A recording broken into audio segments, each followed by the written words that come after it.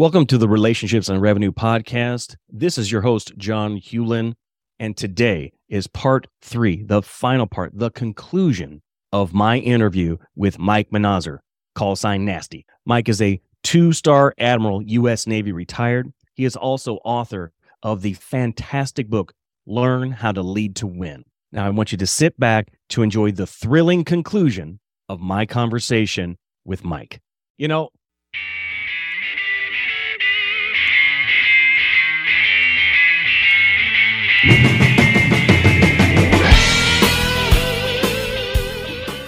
life is all about relationships, and great leaders heavily invest in those relationships. On the Relationships and Revenue Podcast, we talk about how to improve our most significant relationships at home so we can be better in our business relationships. We talk with experts from all over the world representing many disciplines about the best tips and strategies to become amazing people and amazing leaders. Welcome to the show. One of the best characteristics I've ever seen in world-class leaders is that they create other leaders. Right. They're known for doing that. They spot the talent, like you talked about earlier. They can see it in other people, and then they find a way, they draw it out of them. It's like, okay, let's get more out of you. And don't necessarily promote to promote, but give the person more responsibility if they can handle it, again, without the title, like we talked about before. If they're doing it without the title, they'll do it with the title. But the opposite is definitely not true. Yep. No, you're exactly right. In fact, as a leader, you must stare at your people and seek out and develop the potential they have. And the way you do that is you're watching for things and you're listening to them. So if you have to delegate first, you have to give people things to do. You have to, otherwise you can't develop them as a leader, right? And so you have to be willing to trust people, and you watch how they communicate, you watch how they lead, you watch how they influence. And by the way, there can be toxic leaders influencing in your organization. So you need to understand where the informal leadership exists in your organization. And you might be having people that are taking your organization the wrong direction, and you've got to get rid of them. Yeah. They don't stack up with your values. Okay. So you look for those people, you give them something to do. And the thing I like to say, John, is there's only 2 requirements for a successful leader, an effective leader, just 2. Okay. Give guidance and remove barriers. Oh, yeah. That's it. Just those 2. You don't need to do anything else. You give guidance to your team. So here's the bumpers. We're going to that North Star. Here's why. Here's what I need you to do, that target you get to. You guys determine how. And then come back to me and tell me what I need to move out of your way in order for you to keep going. Okay. And they will want to come back to you and say, hey, boss, we can't get past this barrier. Well, keep trying. So what do you want me to do? Oh, okay. And they finally get there and they go, I need this removed. And so you as the boss, you're the one with the power to remove that barrier, whether it's your own company policy, your own company barrier, whether you got to go to higher authority to do, to remove that barrier. But your job is to go after that barrier and die on that hill for the team. Those 2 things. They will perform for you. And what you do in that North Star, the thing I used to tell people is you set a target. You as a leader, whether it's flying a Tomcat, driving USS Nimitz, setting a goal for the company, doing something that in a skill set, your target, that little X-ring is that big. It's little tiny. You want your folks that you're training to hit the same target, but their X-ring is this big. So it's a boundary around yours. And if they hit that target, good. Then they're learning and they're succeeding, and you're celebrating those wins with them. The people that consistently hit your X-ring, those are the people you bring up and you promote and you place. So you need to look at those people, and you need to look for those people that get it. They're communicating well with you. You are only halfway through a sentence. So they go, yep, that's what I needed. Got it. And they're gone, and they're already performing. And you see, most of us see a little bit of ourselves in people like that. And you go, that's my successor. That's a successor for this company. They have potential, and you start to challenge them to see if you can draw out that potential, turn it into performance. Give them things harder and harder and harder, and that trust, and you pull them out of, where they at, and you create, a better performing team. And by the way, we talked about our inclusion. Look for everybody. I mean, they might look, or something about them. It's like off the tradition, might be your best worker. your best leader for some human reason, right? Yeah. That they're, whatever that was that they grew up in, created this leadership potential for you that you might not see immediately. That's why I use our, and I'm very inclusive in talking about organization. When I was doing my research, there was some phrasing that I saw that you had included, and I wanted to kind of touch on that a little bit. You talk about human-centric leadership, and so what I want to know is, how can we unlock the secrets of human-centric leadership? Because that's super important to you. Yeah. First of all, you have to start with learning their names. Yep. Learn their background, learn what makes them tick. Why do they come to work every day? Thank them for coming to work every day. That's a funny tongue in cheek. Hey, thanks for coming to work today. Well, of course. See what drives them. Learn to know them as another person, no matter where they are in relation to the gradient. Okay. Particularly important was C-suite. Okay. Because your power as a C-suite individual in the effect you have on your employees when you learn who they are, you're going to get a magnified effect of them working for you, because they don't expect you to know. They don't expect you to know their name. They don't expect you to know their background. They don't expect you to come around the corner and go, "Hey, Sam, how's Sally today?" Oh, she's fine. Okay. You remember that? And yeah. And then they'll walk away shaking their head like, that guy really cares about me. And when you demonstrate care, that's human-centric leadership, because what they think about and talk about is, that guy has my back. No matter what happens, I can trust him. That's where the statements come. I'd go through fire with that guy. I'd go to hell with that guy. I'd go to hell with that girl. Yeah. Woman. I mean, I do boys and girls a lot. I shouldn't do that. But, I really respect her. Why do you respect her? Well, she cares about me. Okay. Why is that important to you? Because I know she has my back. If something bad were to happen, I know she'd tell me the truth, and she would have my back, even if it critically affected like just me. I know that she would care about me and whatever the result was going to be. And that's human-centric leadership. Now, do you engage like tools and things to help you accomplish that? I can be specific. I have something in mind. Go ahead. I mean, there are lots of tools out there. Some of them are personality profile kinds of things, but I'm thinking specifically of something else. Now, most people do not think of using this particular tool in the workplace, but I found it very helpful. Dr. Gary Chapman wrote a book several years ago called The 5 Love Languages. Are you familiar with the book? I'm the title only. I haven't read it yet. Okay. I know what you're talking about. Well, the great thing about it is he wrote that book as a way for people to understand their relationships at home better, specifically with your spouse first, but also, like with your kids and that sort of thing. But I have found ways to take those same things, because everybody needs a different type of love in order to feel it. Typically, what we do wrong is we tend to give love how we like to receive love. And so if the other person happens to match us, then it works great. But since there's 5 of them, you got pretty much a 1 in 5 chance of that working out, which is not great. Yeah. And so I have been able to employ some of those same types of things with other people in the workplace. Not necessarily how do they want to be loved by me, but it helps me understand them better. How do I relate to them? You mentioned earlier, someone who's on track with you. It's like, oh, they can finish your sentence for you and they're good to go.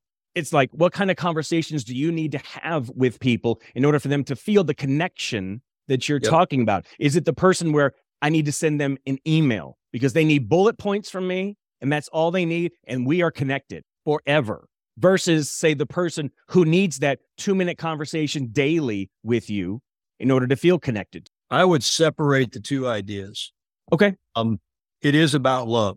It is human-centric, and people, when you talk about love, they get like, that's romantic, and it's not that. It is caring enough about the person to reach out to them. It is body language. It is a hand on the shoulder. It is eye contact. It is an inclusive tone. It is a I care about you kind of tone. It's pausing and talking to them. That, to me, it's a smile. It's a sense of humor. It's a non-official, informal, that person who's supposed to be my boss and does not have time to waste with little old me just spent 5 minutes with me in the cafe. Oh my gosh, and then 2 weeks later, calls me by name down the hallway and asked about the thing that I told them about that I was most worried about that day. Human connection there. That is different from the thing you brought up, which is the method of communication to different people. Yes. You have to care and love all of them. Some people might get it in five bullet email.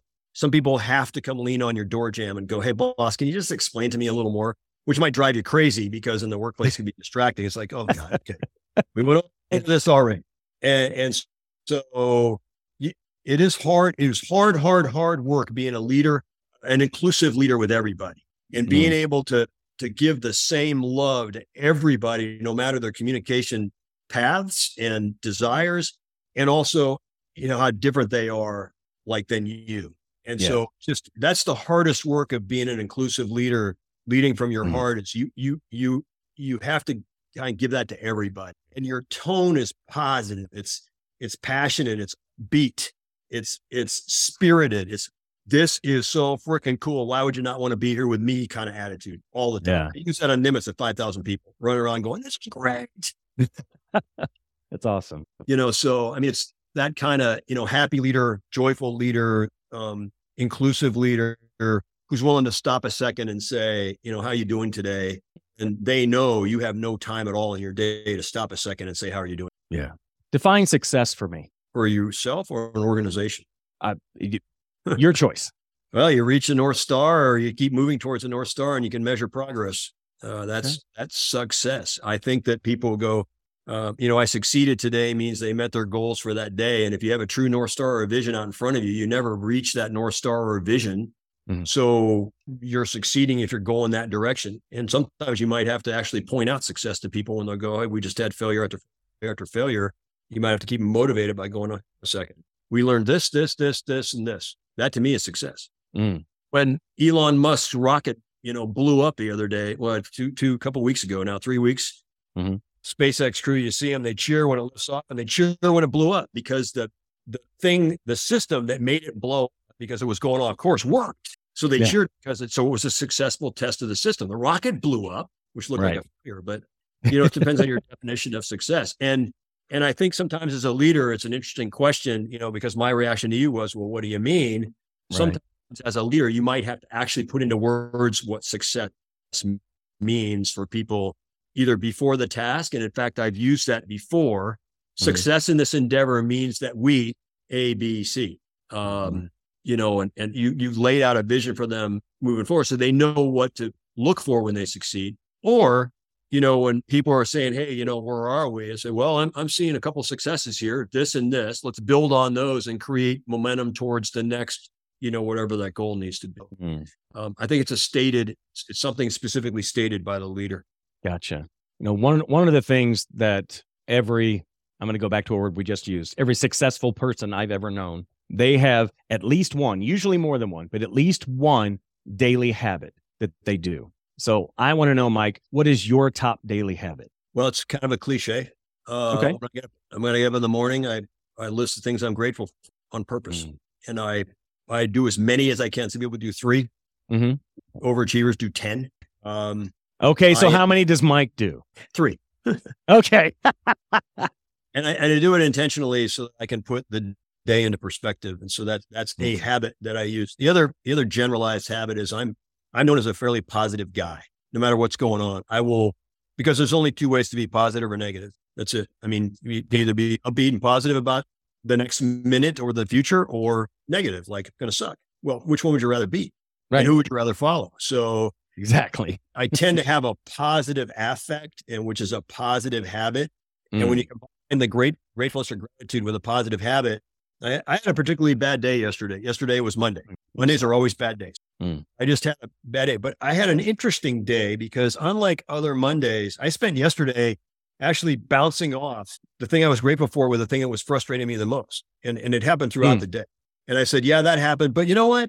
I got this done. And it was a very interesting day because I don't do that very often where I'm just having a bad day. It's a bad day. That's it. I'm looking for, getting done with the day no matter what. Tomorrow's Tuesday. It's going to be good. Mondays are always bad. The unanswerable questions are always there. By the end of Friday, you've answered everything and it's the weekend. So they just are, right? Yeah. But I was bouncing off between the gratitude piece. Like I was working outside and some things were coming over the phone from work and I wasn't happy at all. And I was having to kind of trade. And I was doing some stuff out in the garden. So I'd stand on the shovel for a second and go, you know what? It's nice to be outside. Yeah. And just, all right, put that over there. Mm-hmm. And then another call or a text and I go, okay, you know what? I'm happy I got this done today, and so I was bouncing the thing. So I would say that positive affect or a positive habit. I would recommend to your audience that if you haven't heard of it or read it, the Book of Joy, published in 2016 by the Dalai Lama and Archbishop Tutu, is wonderful.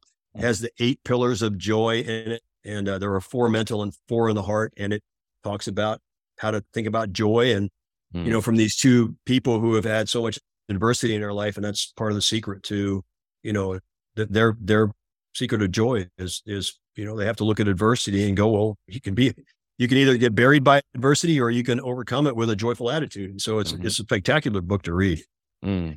So yeah, that's my general habit is positive. Okay. It's funny you bring up the word joy. Those who tune in to this podcast with regularity, you guys can tune out now because it's going to sound like something I've said before, but here it is. Too many people, I believe, equate joy and happiness. Correct. From my perspective, they are completely different. Yep. And here's how. If you do a word study on the word happy or happiness, it actually means happenstance. Translation, I'm happy because of what's going on right now. So if those circumstances change to a way I don't like, therefore I am now not happy. Joy, on the other hand, is an active choice.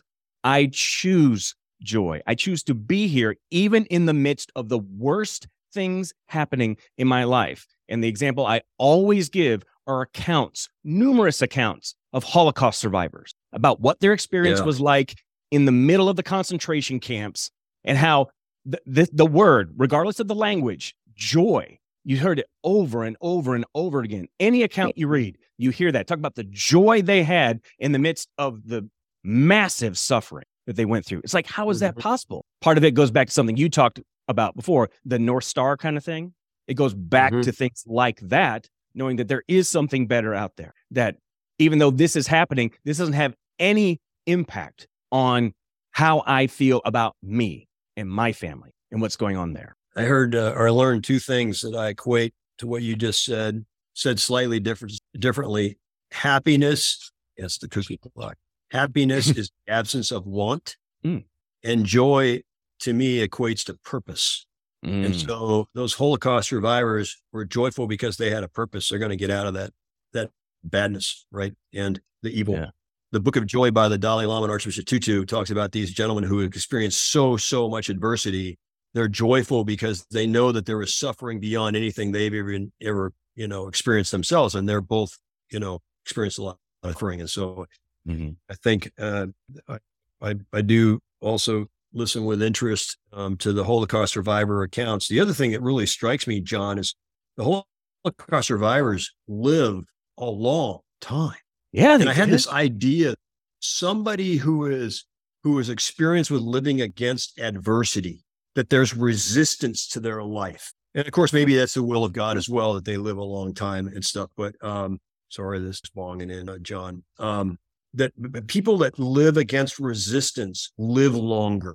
They're strengthened by that. And it's an idea that's bouncing around in my head that, people who live a relatively softer life. I mean, you never know why, somebody who smokes and drinks bourbon every single day lives to 98. Right. And they're supposed to die of disease or some disease like decades ago.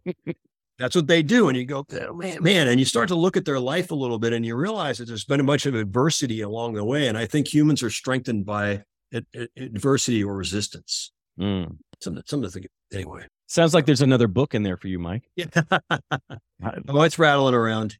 Yeah, it's rattling around. Way too much to think about, right? I just need some more time. I need some more time. There you go. Let it percolate. Yeah, percolate. That's right. That's good.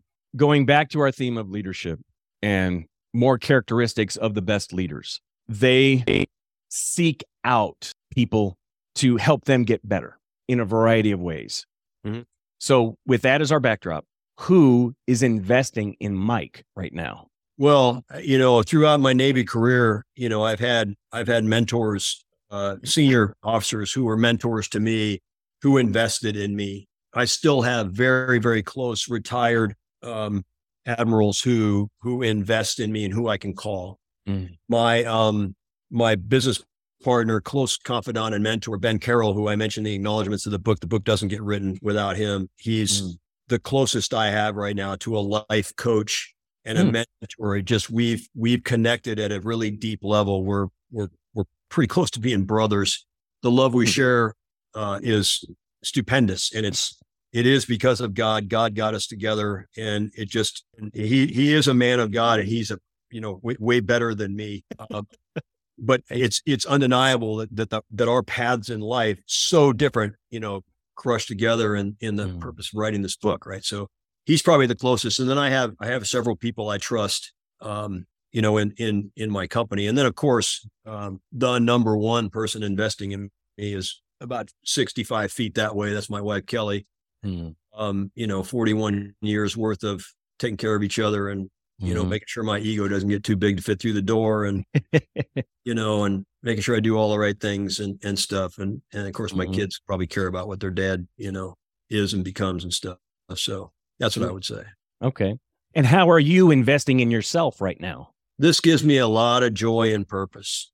I've been working in the defense business. I've been doing a similar task for over a decade now as an admiral in the U.S. Navy, and then now out in the defense industry, sort of the same stuff.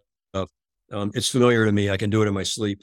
I retired from the Navy, and so, all right, well, what's next, right? Where's the North Star? I work in a civilian company. I try to do the best I can here. So this journey that I'm on right now, with a lot of help, with Ben and Kim Francis, my marketing director, and, people like you who I've learned so much from over this. I mean, the time's flown and we're already, we're at 2 hours. It's amazing. Oh, I know. And people I meet along the journey here are, the reverberation of this journey is just amazing to me. It's opened my eyes and my heart and my brain into things that I just didn't think about before. They just kind of were. And so I get a lot out of the joy and purpose piece of this book effort, the website, the newsletters, the leadership content, getting to 1 million book sales, reaching 1 million people, reaching more than 1 million people, getting people to lead like I think is correct, making the nation a better, place that it is with less fighting and extremism and disagreement that drives people apart. And I mean, just interacting as humans. This is it gives me a lot to believe in and think about. Love that. Well, we're coming up close to wrap up time, believe it or not. And before we do that, I want to do 2 quick things. First one is, what do you have coming up that has you excited? Oh, I don't know, really. I hadn't thought about that. I mean, quite simply, tactically, tomorrow I'm going to take the boat we own and go right over there and watch the Blue Angels fly over the Severn River at, Annapolis. I mean, that's exciting. Yes. Yeah. How many people who are listening to this are going to get to do something like that? Probably none of us. So yes, that is definitely exciting. So do you have anything related to your business that's coming up? You're like, oh man, this big thing's coming up, or this seminar, or? Well, I get a chance to on Tuesday.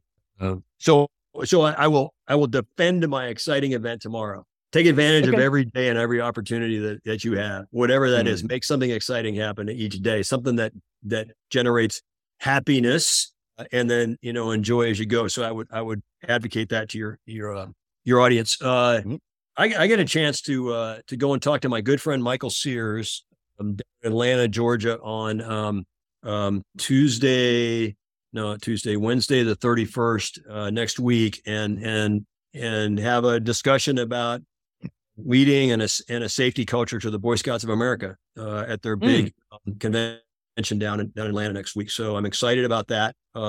Love the opportunity to talk to the Boy Scouts and share value sets and stuff like that. So I'm going to be pleased with helping the organization and stuff. And then I've got a couple of speaking engagements kind of out in the future, and those always excite me because the different audiences bring us a different flavor, as you well know. Oh yeah. To this journey. So I'm just excited about the opportunities that this effort is putting in front of me that are so diverse and energizing. I didn't, the Navy was kind of the Navy, and I did that. Yeah. And then, in my organization, well, I kind of go to work every day and I do that, and I just kind of do the best I can. This has huge potential. Sure. So the whole thing is exciting. I mean, that's what gives me joy and purpose. Is the whole thing just motivates me. Oh, that's good. Well, always remember, Mike, you are the brand. Remember that. You are the brand. The brand does not exist without you. Appreciate that, John. That's important. Appreciate that a lot. You bet. Oh, and I also wanted to point out one other thing. This guy right here, my recent college graduate, he graduated from Kansas State a week ago Saturday, with a degree in computer science. He is my Eagle Scout. Oh, look at that. Mm-hmm. Awesome. Yeah. Awesome. It's funny. I didn't get that far in scouting, not nearly as far as he did. I went sports rather than that. But excuse me, when he was through there, they make sure that you don't refer to someone as an Eagle Scout in the past tense, because you are always an Eagle Scout. There you go. No matter what. Yeah. There you go. And they actually took. I don't know who figured it out, and it blows my mind. But from the time he started scouting and until the time he became an Eagle Scout, you put in as much work as you do from K through 12. Oh, wow. Just as much work to do that. Yeah, I believe it. So there was an organization way back when I was growing up called the Y Indian Guides, YMCA Indian Guides. I remember those. Yeah. As an Indian guy with my father, so was my brother. And then I was in a Cub Scout troop and managed to get to Webelow. Yeah. And the little neighborhood where we were living, and my dad's a Marine, we moved around quite a bit. They didn't have a vibrant scout troop, and the thing fell apart, and then we moved. And because it fell apart right as we transitioned, I never sought out the rest of the path. Gotcha. But I'm very good friends with Alvin Townley, the author who writes about Eagle Scouts and Eagle Scouts in American culture, and Eagle Scouts who are epic leaders and prisoners of war who survived, all of that. And so he honors the Scouts with a couple of books on that. So, oh yeah. It's interesting. I know the statistics have gone up in recent years, but from the time someone starts in scouting to actually becoming an Eagle Scout, when my son was in it, it was 2%. Only 2% make it. Wow. It's slightly higher than that now, but not much. Yeah. That's the that North Star, right? So your son and the other 2%, they know that they're going to go to be an Eagle Scout, and the effort is not worth it unless they're an Eagle Scout. And so they're going to keep going through that entire path. They're going to go be an Eagle Scout. And yes, I agree. And trust me, I went to enough of those summer camps. I went to enough of those summer camps that were so hot. Oh my gosh. We spent 10 days there. Yeah. Boy Scout Jamboree. Gotta have that North Star for that, man. That's right. And that's just 1 year. Right. Right. Yeah. Exactly. Oh my gosh. John, this has been great. This has been so great. I've loved it too, man. If you're cool with it, I run everybody through a final four. There are 4 quick questions. Just tell me the first thing pops in your head. Okay.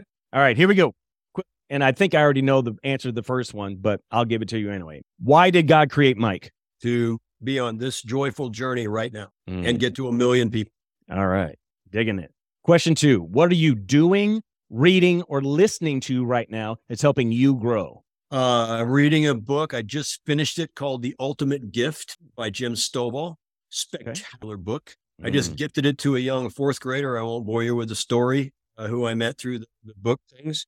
I have a book called The Power of Now, which is a very interesting book. So that's what I'm reading. And I just right before I walked in here, I edited the 2 video posts that go to next week's newsletter. Excellent. It's on resources. So if you sign up on my website for the newsletter, you will get our newsletter series, all leadership, and you. That's right. And folks, don't remember all the things that Mike's been talking about. All these resources, they will be in the show notes, so you'll be able to get in contact with all these places, be able to buy the books, all those things. They'll be in there, like always. Cool. Question 3. What do you do for fun, Mike? Let's see. Well, there's a boat right out there. We're lucky enough, and I'm humbled, pitching myself every day, that we live in the house at Kelly Warner. For the last 5 years, we were in the Navy, and I'm grateful for the resources to be able to do that. So that's our biggest hobby. I have a Harley Davidson. We ride a Harley on nice days when we're not going out on the boat. Nice. I am working on my golf swing. Was going to go today, always chasing bogey golf, and I fish. So, wow. I do, go out, and we got some light tackle, go out here and catch rockfish. I also hunt birds a couple times a year with some good friends. So nice. That's all those hobbies are neat. Just trying to find time for all the hobbies. Yeah, I get that. I know the answer to this, but I have to ask. What are you most grateful for? My family. 41 years of marriage to Kelly, 2 kids who are striving hard through life, and the wherewithal to think about. My gratitude is the ability to get up every day and be grateful for that, and the resources to be, to lead with purpose and joy on this journey, and be happy in between all those times when I don't want something else. Yeah. Well, Mike, thank you so much for your time today, for being here. So gracious with that. You have honored me and honored those who are listening and watching with just the wisdom that you've shared with us of your experience over the years that, and you earned every bit of it. So thank you for sharing with us. Well, thanks, John. If people do, decide to get the book, and it's in all of the versions on Amazon, including my own audio book. I narrate my own audiobook. Mm-hmm. I would just tell the audience in all humility, it's one man's journey. I just happen to have these things that happened to me that caused me to learn something. And those 33 stories have a leadership lesson tied to them, and then additional leadership resources. And so nothing in there is new. If somebody's looking for brand new leadership, things, everybody plagiarizes leadership. Everybody does. You grab from the worst leaders that you serve with, and you grab from the best leaders you serve with, you put them together in your own personality, and you lead. So that book, Learn How to Lead to Win, is one man's journey through a Navy life that gave a lot of experience and a lot of failure and a lot of opportunities for resilience and learning. So I hope that people enjoyed our discussion today. I certainly did. And I hope that they'll take the time to either listen to or read one of the versions of my book. Well, here's what we're going to do, folks, because I do this when I have authors on the show. The first person who takes a snapshot with their phone of this episode, you have to tag Mike and you have to tag me on Instagram. First person who does that is going to get a signed copy of Mike's book on me, on my dime. Thanks, I will brother. cover that. Woo-hoo. Oh, are you kidding, man? We got to get the word out there. We got to reach these million people, don't we? Got to reach 1 million people. We only got a few thousand to go. That's right. Just one at a time, man. One at a time. That's how we do it. That's right. How do you reach 1 million people? One at a time. Good job. That's right. That's the tagline right there. That's how we do it. So, yes, sir. So it's available for those of you who will take advantage of that. But for those of you who miss out on that opportunity, you can still get, and see, we didn't talk about this earlier. I need to put this plug in. If you go to Mike's website, you can get a signed copy of Mike's book directly from his website. I did it. I know. So, and it's a fabulous read, folks. It's an easy read. It will keep you wildly entertained, and you're going to learn in the process. So it's a fabulous book. This is not hyperbole, Mike. It's the best leadership book I've read this year. It's by far. I have already recommended it to several people, several folks. So again, thank you for all of you've done. Thank you for your contribution, not just on the podcast today, but for what you are giving to the world. Because you, my friend, are making a difference. Thanks, John. I appreciate it. You bet. You bet. And thanks to all of you for tuning in today. You have given me your most precious resource, and that's your time, because I know it's not renewable and you can't get it back. So thank you so much for sharing that gift with Mike and I today, and we'll talk to all of you next time. Bye, everybody. Thanks for listening to Relationships and Revenue. I'd love to get your thoughts on the show. 2 ways you can do that are to give us a rate and review and or connect with me on social media. You can find me at John Hewlin. Thanks again for listening, and remember, passion gets you started, purpose keeps you going. Have a great day, and we'll see you next time. Bye.